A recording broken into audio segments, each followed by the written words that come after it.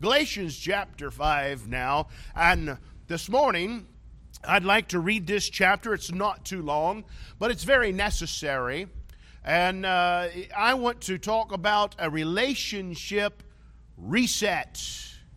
Now, I've said some weeks back that no real, and I emphasize the word real, okay? No real relationship is without conflict, okay? So if your ideal of a perfect marriage is going to be a marriage where there would never be conflict, you're still stuck on cartoons and fairy tales, because there's no such thing. Any real relationship will have some conflicts.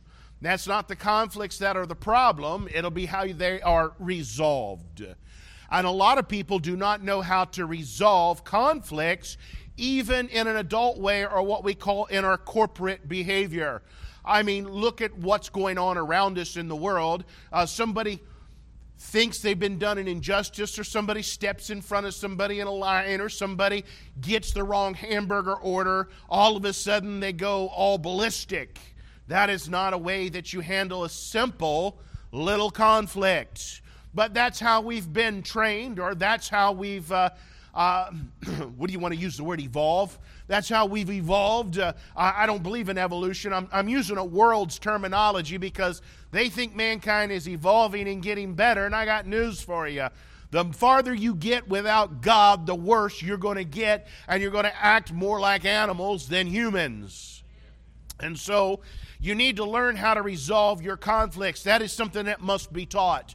And I see here on a relationship reset, every once in a while, you'll find that you'll have to reset your relationship. And I have chosen to preach this to the men because of what the Bible says. Remember, we're Bible believers, and the Bible says over here in Peter, let me get to it because I didn't write it down, but I know about where it's at. And he says here in Peter chapter 3 and verse 7, it says, likewise ye husbands. And we're dealing with the husbands in the month of June on the husband's responsibility in the relationship. And he says, ye husbands, you dwell with them according to knowledge. That means, husbands, you should know something about your wife and what makes her tick. You've seen me use this verse of Scripture that your husbands, you should be very familiar with your wife's 5 love languages. Every human being has 5 love languages. You should know her primary love language and her secondary love language. Every individual, every human being has what we call emotional needs that must be met. Most of the time when children begin to act out in the home, it'll be because their emotional needs are not being met. It is also important, fathers, that you would know the love language of your children. How do they respond? Do they like gifts? Do they like words of affirmation? Do they like acts of service? Do they like quality time? Some children love quality time. Other children love quality time, but they want to do something with you. I know a number of the children's love languages here in the church, especially the ones that we watch and we take care of and we spend more time with. And primarily, those 2 children, their love languages is quality time. That's their number 1 love language. And so now they're different because one just wants quality time with you there, paying attention to them. The other one wants to do activities with you during that time. But you should know your children's love language. You should know your spouse's love language. Now here is a portion of Scripture in the book of Galatians, here in this Galatian church, that they had fallen from grace. Now, it didn't mean they had lost their salvation. They had started well, but they needed a relationship reset with God. Someone had influenced them to go astray, and so there was an outside influence that had begun to corrupt their relationship with Christ, and that can happen in sometimes, oftentimes, you'll have to do a relationship relationship reset in your spiritual walk with the Lord. So this message will do double duty, but it's primarily for married couples to the men on how to do a relationship reset in your home. Now, I don't mean a hard reset. My thinking on that is, what do we do when our computers or smartphones malfunction? What is the first thing we do when they freeze up or something doesn't go right?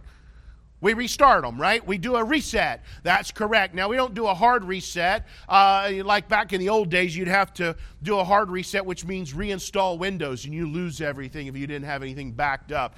Well, we're not talking about that. We're talking about what we call, or what I would call, a soft reset. Let's read some scripture. He said, "Stand fast, therefore, in the liberty wherewith Christ hath made us free, and be not entangled again with the yoke of bondage. Behold, I, Paul, say unto you that if you be circumcised, Christ shall profit you nothing. For I testify again to every man that is circumcised that he is a debtor to do the whole law. Christ is become of no effect.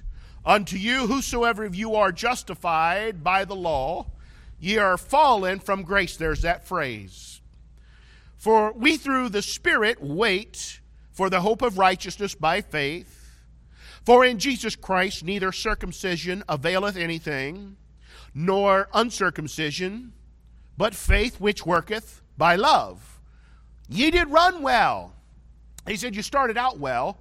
"Who did hinder you, that ye should not obey the truth? This persuasion cometh not out of him that calleth you," meaning that you didn't get this ideal from God. "A little leaven leaveneth the whole lump. I have confidence in you through the Lord that ye will be none otherwise minded, but he that troubleth you shall bear his judgment, whosoever he be. And I, brethren, if I yet preach circumcision, why do I yet suffer persecution? Then is the offense of the cross ceased.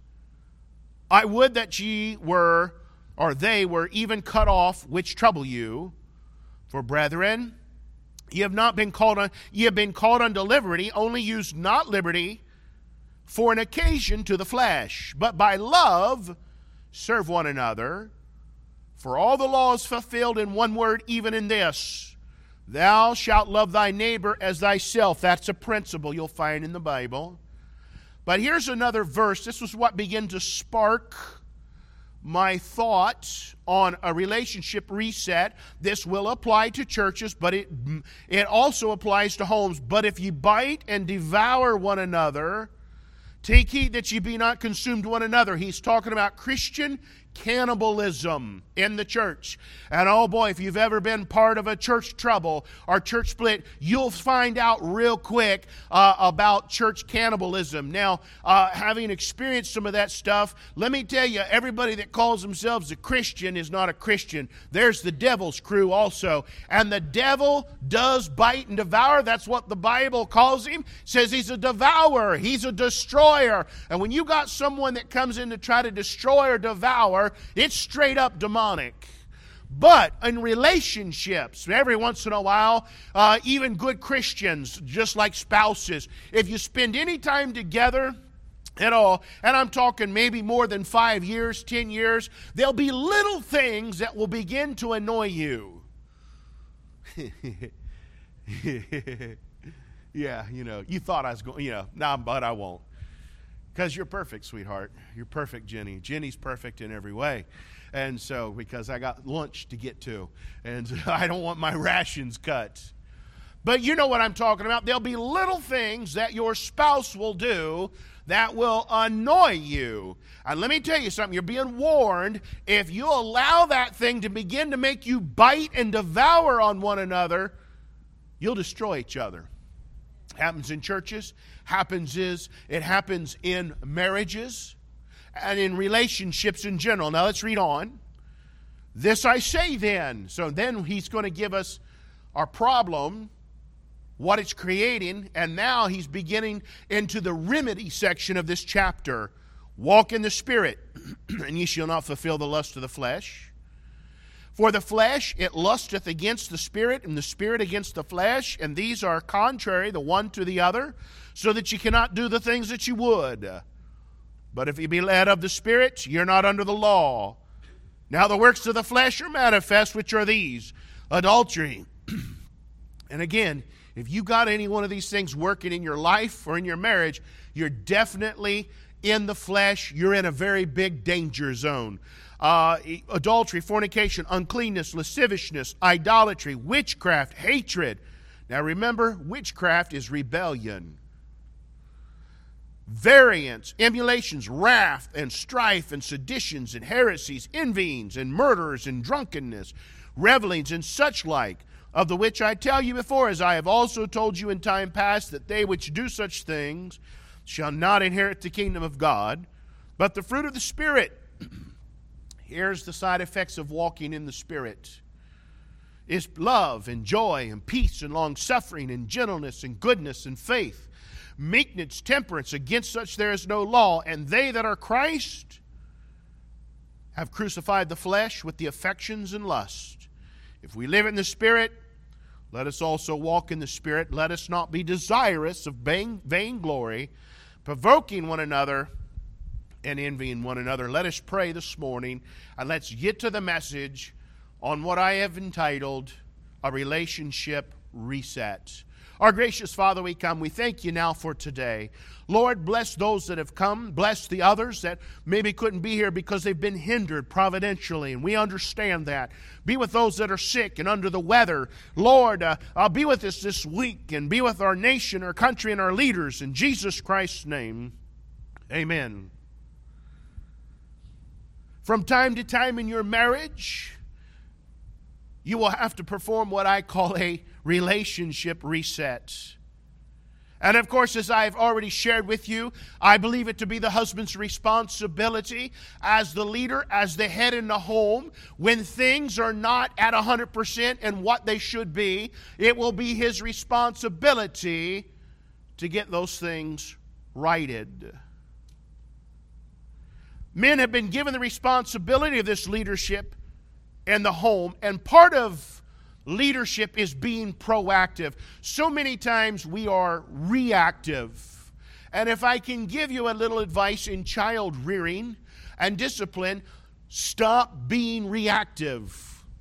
Be proactive.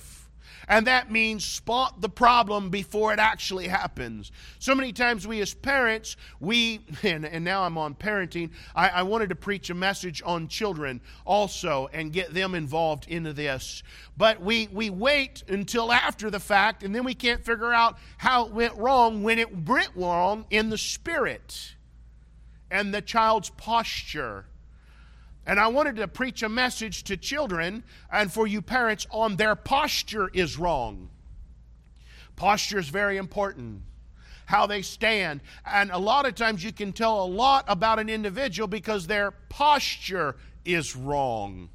You can also tell a lot about a marriage and relationships because your posture can be wrong between each other. So it's a very important lesson. We need to be proactive. That means we need to make the first move. I call this is part of wearing the big daddy pants.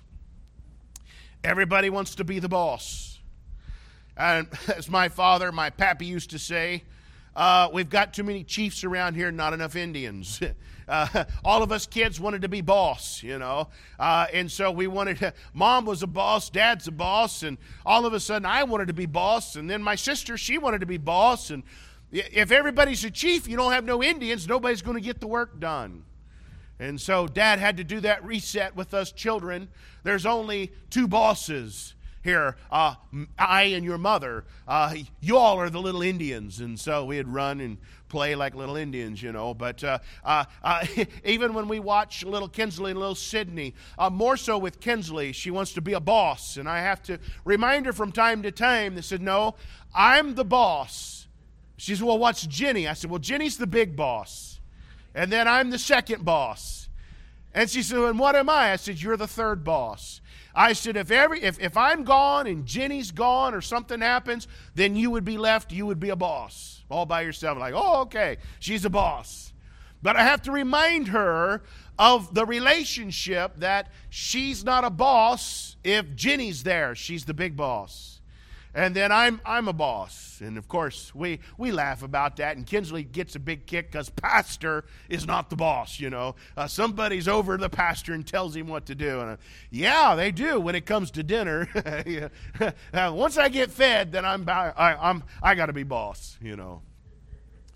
But you got to remind that, and that's part of wearing what I call wearing the big daddy pants. Everybody wants to be the boss. Everybody wants the privileges of being the head of the household. But part of that comes what I call responsibility. And men, you've been given great responsibility. And again, let me give you a couple of points on what leads to a relationship failure. What leads to a relationship failure? If you was to look with me at verse 4, he says they had fallen from grace. So the first point under what has caused this relationship failure between my wife and I, like this church, they had found themselves into a relationship failure between them and God, Christ Jesus. No grace. Grace. Your cup of grace, men and ladies, is empty. So many times people, they operate their lives not from their overflow. And if you're going to be successful in ministry, let me give a tidbit for ministry and making it. If you want to make it to the end of harvest, that means when Christ blows the trumpet and you're in ministry, you're going to have to learn how to minister from your overflow. A lot of preachers get burnt out because they're not ministering from their overflow. They're ministering from what little is in their cup. And let me tell you something. When the cup is empty, you're in a danger zone. It's kind of like how ladies, men, let me explain it to you like this. Every time you get into her car, it'll always be on E. Gas light is on, and you're like, what? When our gas tank gets to half a tank, I say, find me a gas station. We could be on the interstate. I don't care. The little smart computer says you got 200 more miles to go. Nah. It's time to fill up. I need a break. We got to top that engine off. But a woman, gas light's been on. Yeah, honey, just drive my car. Oh, it'll get you there in the store and back. You get in, you get halfway there, and it starts, and you're looking down, and it's been on E. She has not been driving the vehicle on the overflow. And Jenny doesn't do that, by the way. She waits. She's smarter than that. She gets it down a little below half because she knows how I am. Jenny is really great about lowering my anxiety. She knows if I was to get in that van and it's below a quarter of a tank, I can hear the electric fuel pump frying in the gas tank. Those things are cooled by the fuel that's in there. Don't run them down past a quarter of a tank. Stop operating on a quarter of a tank. Your grace cup is empty. Christ is to be your primary relationship. Men, let me help you. Your primary relationship responsibility is between you and God. Now, after Christ, after that relationship's been taken care of in the morning, then it's your wife. So, oh no, I thought it'd be kids. It'd be work. Well, that could be why you're having some issues. Your primary relationship responsibility is between you and God. That means your daily devotion should be done. That means your daily prayer life there first, and then it's your wife. You should be looking out to her needs and what she needs to fulfill her duties for that day. That includes what does she need physically? What does she need emotionally? That's her love tank. And what does she need help with? While you're also preparing and going to work to be the provider.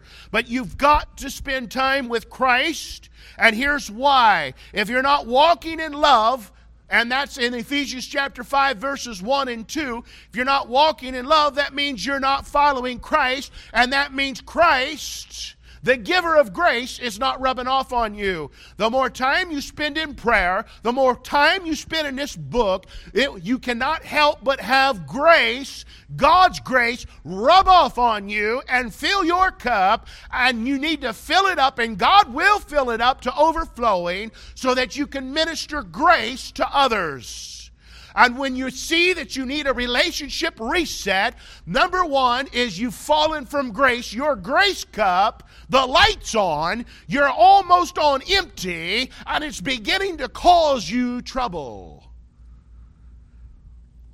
You're not managing your relationships from your overflow. As a pastor, I have to be able every week to take in a certain amount of new material.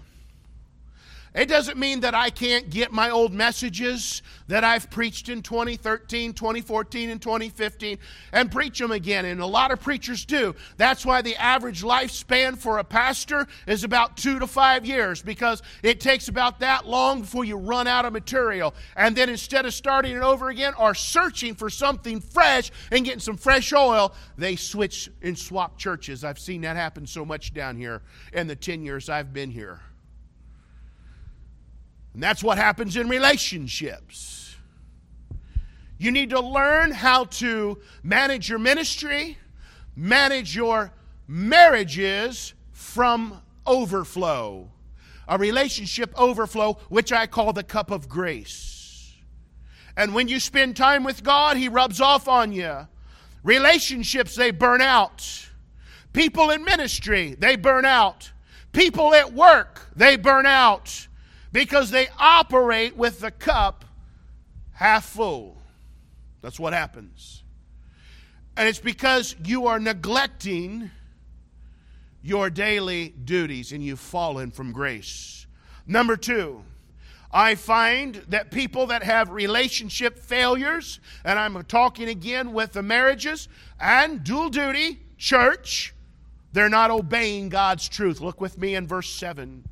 He says, you did run well. It means it started out well. Don't marriages start out well? You got that honeymoon love. The Bible calls that first love. And, oh, it's all good until she has to do the laundry.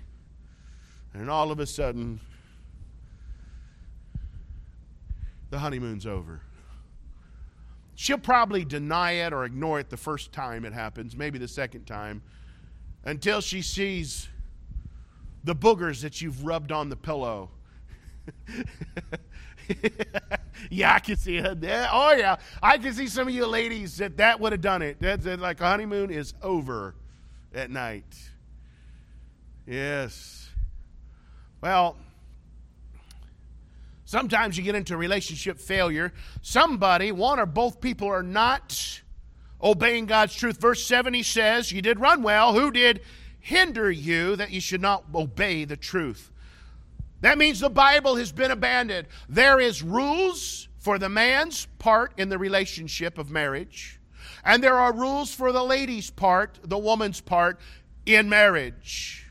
And if your marriage is on the rocks or you're in a rough patch, one or both of you are not operating or playing by the rules. One of the most frustrating things you'll ever experience in life is you sit down to try to play a board game and one or two people are not going to abide by the rules. It's not real fun, is it? Marriages are like that. There are rules that God has set down that He calls truth. They should not be abandoned. God's recipe, you've perverted it or discarded it like these people did here. And men, you say, well, how would I know this? Well, if you don't love your wife like your own flesh, you're not obeying the truth. That's what the Bible, He commanded the men, And I think he addressed it to the men because men are very selfish by nature. A woman has that nurturing side to her, so she's used to giving. She'll give and sacrifice, but not a man. It's rare. There are exceptions to the rule. I'm not one of them. I'm naturally selfish. That's typical men. And if you will not or are not loving your wife like your own flesh, you got a problem. If you're not cherishing and nourishing your wife, you're not obeying the truth. And if you're not providing spiritually and physically for your family, you're not obeying the truth. So that means the truth has been abandoned. Some husbands, they're deadbeat husbands. They won't provide for the family. Or they lay around in drunkenness. And the Bible says that's straight up somebody going to operate in the flesh. That's not good. You can't run a marriage if one of you is laying drunk up on the couch. It's not going to work. You're going to have a relationship failure. In a marriage, it takes two people pulling at 100% and God being in control. But I see when there's a relationship failure, there's a wrong mind. Verse 10, he says, I have confidence in you through the Lord that ye will be none otherwise minded. If you're having a relationship problem, you are thinking about marriage wrong. This influence has come from someone outside because he says, who did hinder you? I threw this in and I wrote it down because I figured I'd probably forget it by this morning. I'm amazed that people will let friends or the world or the devil to influence their thinking on marriage, but not the Bible. I'm also amazed that when people rebel or backslide, it's never closer to God. It's never closer to the Bible or closer to church. I've never had a person, like I said to the Sunday school class, get mad at me when I preach on tithing and tell you that the tithe in the Bible is 10%. And I've never had somebody come up to me and get mad and said, I don't care what you preach, preacher, I'm giving 50% of my income. Never had that happen. And that's why I call it grace giving. Because in the New Testament, the Old Testament was 10%. And the New Testament, it's 10% is the minimum up to 100%. And then you let the Holy Spirit lead and guide you anywhere in between them two. In the early church, they were giving it all, 100%. And they were constantly, every day in full-time ministry. But the rule has always been 10%. But people, I've never had somebody get mad and say, I'm giving 20% of my income, preacher. I don't care what you preach. When people rebel, it's never to get closer to God.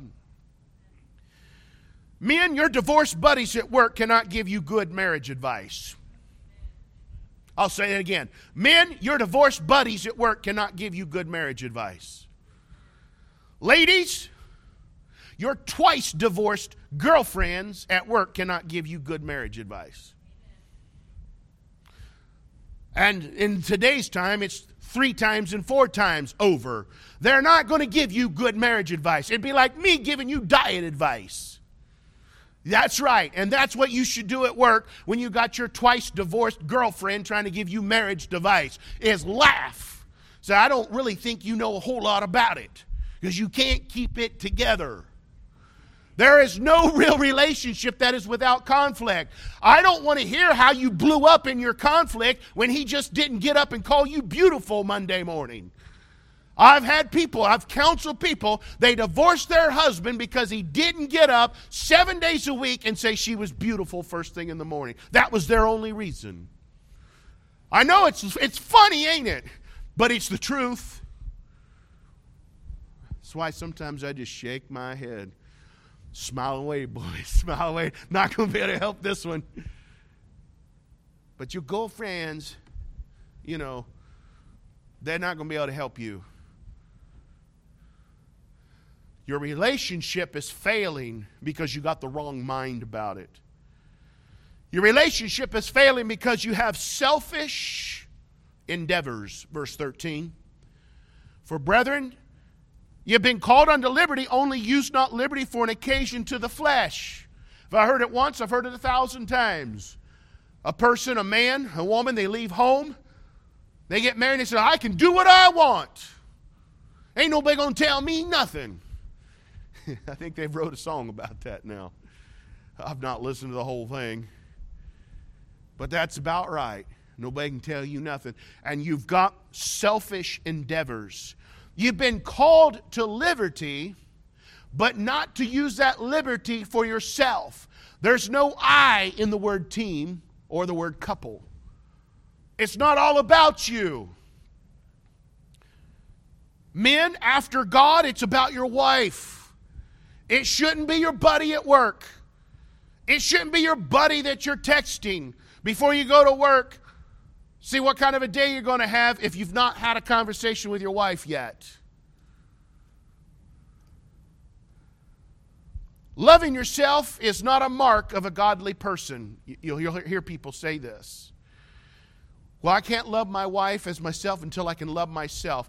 I'm just going to throw this in there. I don't do it often, but I sit and listened to a false preacher, Joyce Myers, preach about 15 minutes is all I could stand on how you got to love yourself before you can love others. Let me tell you straight up, that is not Bible. That did not come from God. And he says one of the marks of the end times evil men is that they are lovers of their own selves. Nowhere in this Bible does God teach you before you can love others, you got to love yourself.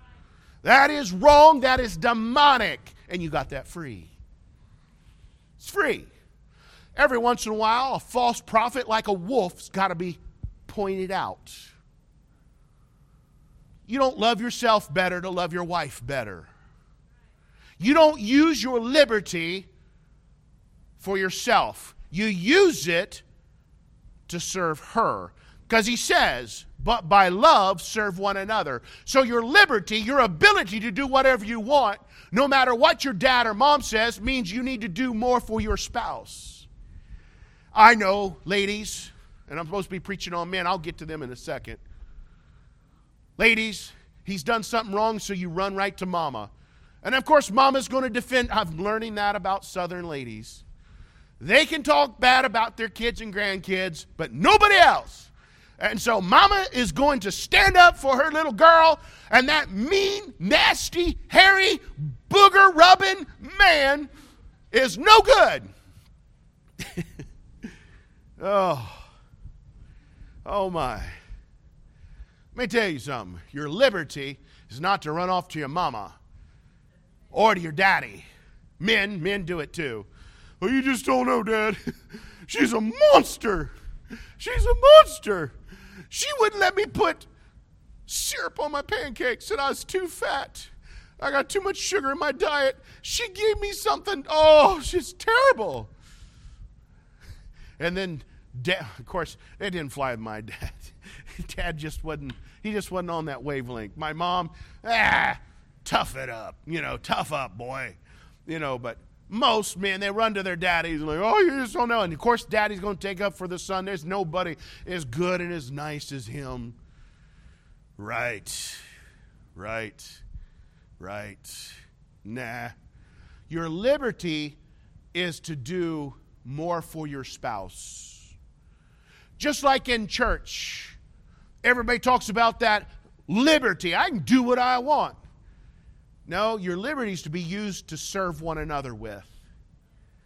And see, that's 5 points there on a relationship failing. Now let's get into the reset. Verse 14. Here has to be your motive and your relationship as I hurry on. Verse 14. For all the law is fulfilled in one word, even in this, thou shalt love thy neighbor as thyself. That includes your wife. That's your closest neighbor. Amen. Most people, spouses, won't even feed their spouse. They want something to eat. Go get it yourself. You got legs, don't you? Like my soul. And vice versa, And I'm not talking about slaving for one another, but my soul. Love each other. That's the rule. That should be your motive. If your motive is not love, what kind of love? Christ-like love. sacrificial love, a suffering love. Oh, this brings you back into balance. You've got to readjust your thinking, which is your motive, your spirit, to love. If you and your spouse are one flesh and you're not loving her like you do yourself, you're out of balance. How do I know you're out of balance? Well, how many men love donuts? Yeah. How many men go to Dunkin' Donuts? Get yourself and treat yourself to maybe a donut afternoon snack. Y'all don't want to play along. All right, I guess you know where I'm going. If the first person you think of when you get to ordering donuts is you and what donut you like, you could be out of balance. I said maybe, because I do it and I'm not out of balance. No, seriously. I always think about my order first. I want cake donuts. Don't give me the plain ones. I want the ones with the icing all over them, the buttermilk, cream, whatever. I don't care. Just make sure they're not plain. And if I do happen to get plain, I'm dipping them in coffee. You should be thinking about your spouse and what she wants first. Your love could be out of balance. Your motive is wrong. You need to walk in the Spirit. That's action. Not body, soul, and spirit, but spirit, soul, and body. You would find that in that order in 1 Thessalonians 5:23. The Bible is clear to tell you spirit, soul, and body. Here's why. The spirit should dictate to the soul, which is the seat of emotions, and then the soul tells the flesh what to do. But today, we have it wrong. Our flesh is running the show. And our flesh tells our emotions how it should respond. And then our emotions are telling our spirit what kind of spirit they should have. And that's totally backwards according to the Word of God and a Spirit-filled Christians. The Holy Spirit should be driving our emotions. And those emotions should then drive the right behavior. If you have the wrong behavior, you've got the wrong emotion and you're using the wrong spirit. That's why he told you, when you begin to exhibit wrath and anger and adultery and fornicated affairs and revelings and idolatry and witchcraft, that's operating in the wrong spirit. That has no place in a marriage. You got to reset that, and you reset it through love, the right love. You're going to have to crucify your flesh, according to verse 24. They that are Christ have crucified the flesh. That means you're going to have to deny yourself, and there's nothing in it for you, and you are willing to suffer for others. That means if you only have enough money for one Big Mac, it should be your spouse's. Yeah. Or what she wants, and you can do without. That's rough preaching for me. That's about where I'm at. Food, I respond to food. Food. High value on food. I don't want to think about anybody. If I only got enough $5 for food, I'm going to take care. I'm going to find a way to get that double cheeseburger meal. If I can get one, she can get one. But I get the bigger portion of fries, the first sip of the drink. We got to learn to crucify our flesh. This is how you reset that relationship. Men, you're going to have to live in the Spirit, verse 25. He says to live, to walk in the Spirit. Look here, verse 25. If we live in the Spirit, that means you should live to walk in the Spirit and live within the commandments of God's Word. They are your guardrails. He said live in the Spirit. In means held within boundaries. Water is in this plastic bottle. Did you get it? That's why it didn't say live on the Spirit. Oh, I'm just going to live on love a little while. Let's live on the Spirit. No, he said live in the Spirit. That means you are bound within the guidelines of holiness and righteousness and self-denial. I'm talking about relationship resets. Be filled with the Spirit is to live in the Spirit. Now, in the conclusions, say, okay, preacher, you've convinced me I do need a relationship reset. What do I do? Well, sometimes you got some baby steps. This is what you do immediately. Today is a new day, so you're looking for a fresh start right now. Right now. Don't worry about the past of the failures in the past. You're having relationship problems. Then right now, begin to look at a fresh start. Today is a new day. Grace is an amazing gift. Grace is an amazing gift. Begin to get closer to Christ. To get your cup filled with God's grace, you're going to need some. Spend time with God so He can rub off. Number 2, you're going to need vision. So you need a fresh start. You need vision. Look with fresh eyes at your relationship. But truly see your spouse and their needs. Men, truly see your spouse and her needs. And learn to spot opportunities to show love. You're the leader. You've got to be proactive in this. A woman is a responder. As I said, 80% of all marriage problems can be laid at the feet of the men. Men, you're to be proactive. You need to have the right kind of vision that is looking for opportunities to show love.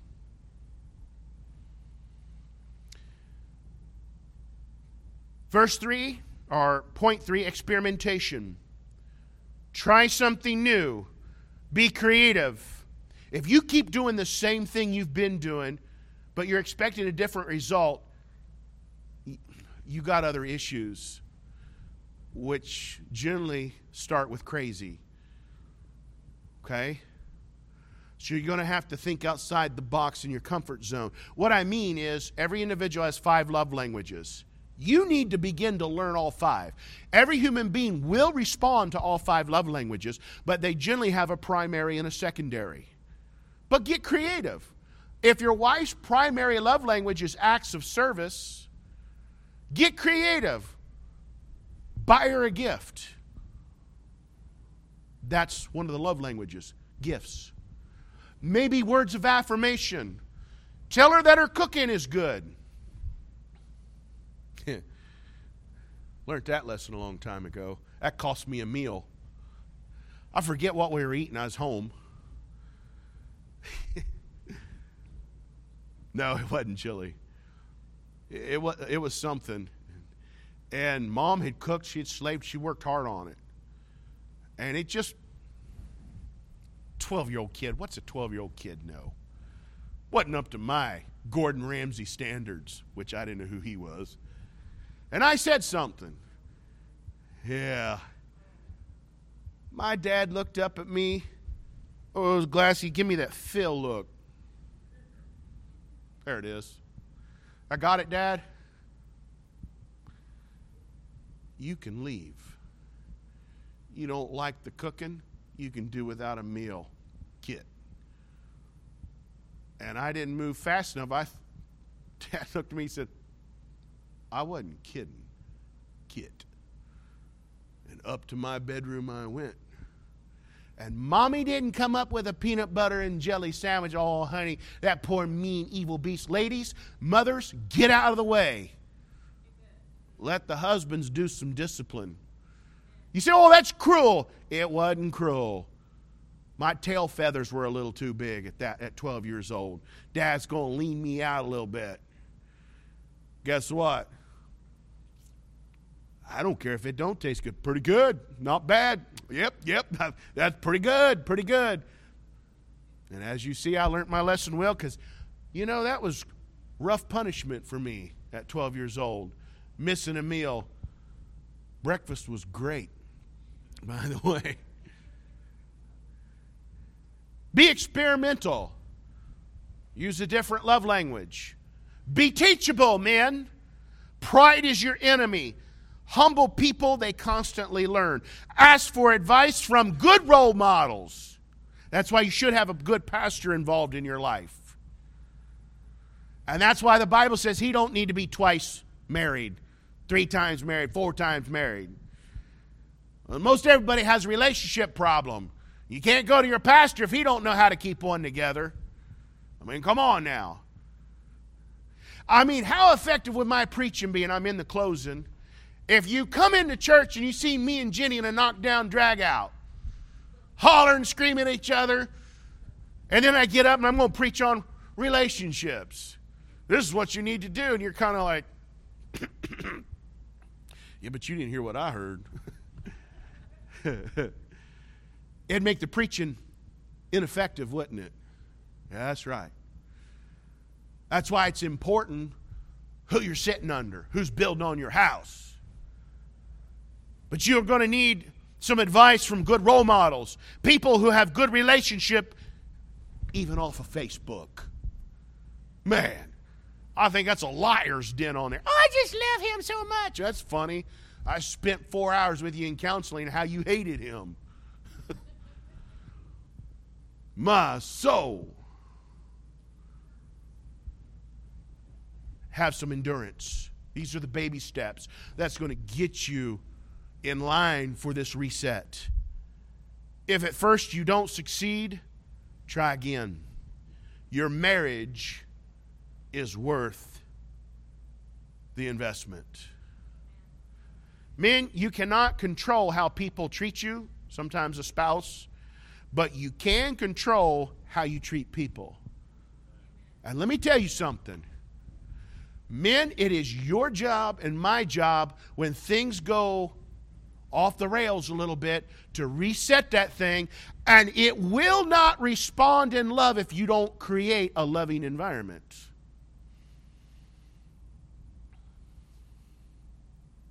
So you do your part right, because a woman is a responder, and then she'll either die of shock or she'll come into submission and subjection. Why? Because her emotional needs are being met. The physical needs are being met. It's called a relationship reset. You control that thing in the home. Our men, our husbands are not doing their jobs. And you guess what? A woman will outwork a man every time, 10-1. And so they jump up in that position and they try to make it work. But it'll always end in failure because God has already said it's the husband's responsibility. Men, it's your responsibility to do the relationship reset. Sometimes that means saying you're sorry first. Sweetheart, you need to learn how to view things through her eyes, her fears, her anxieties.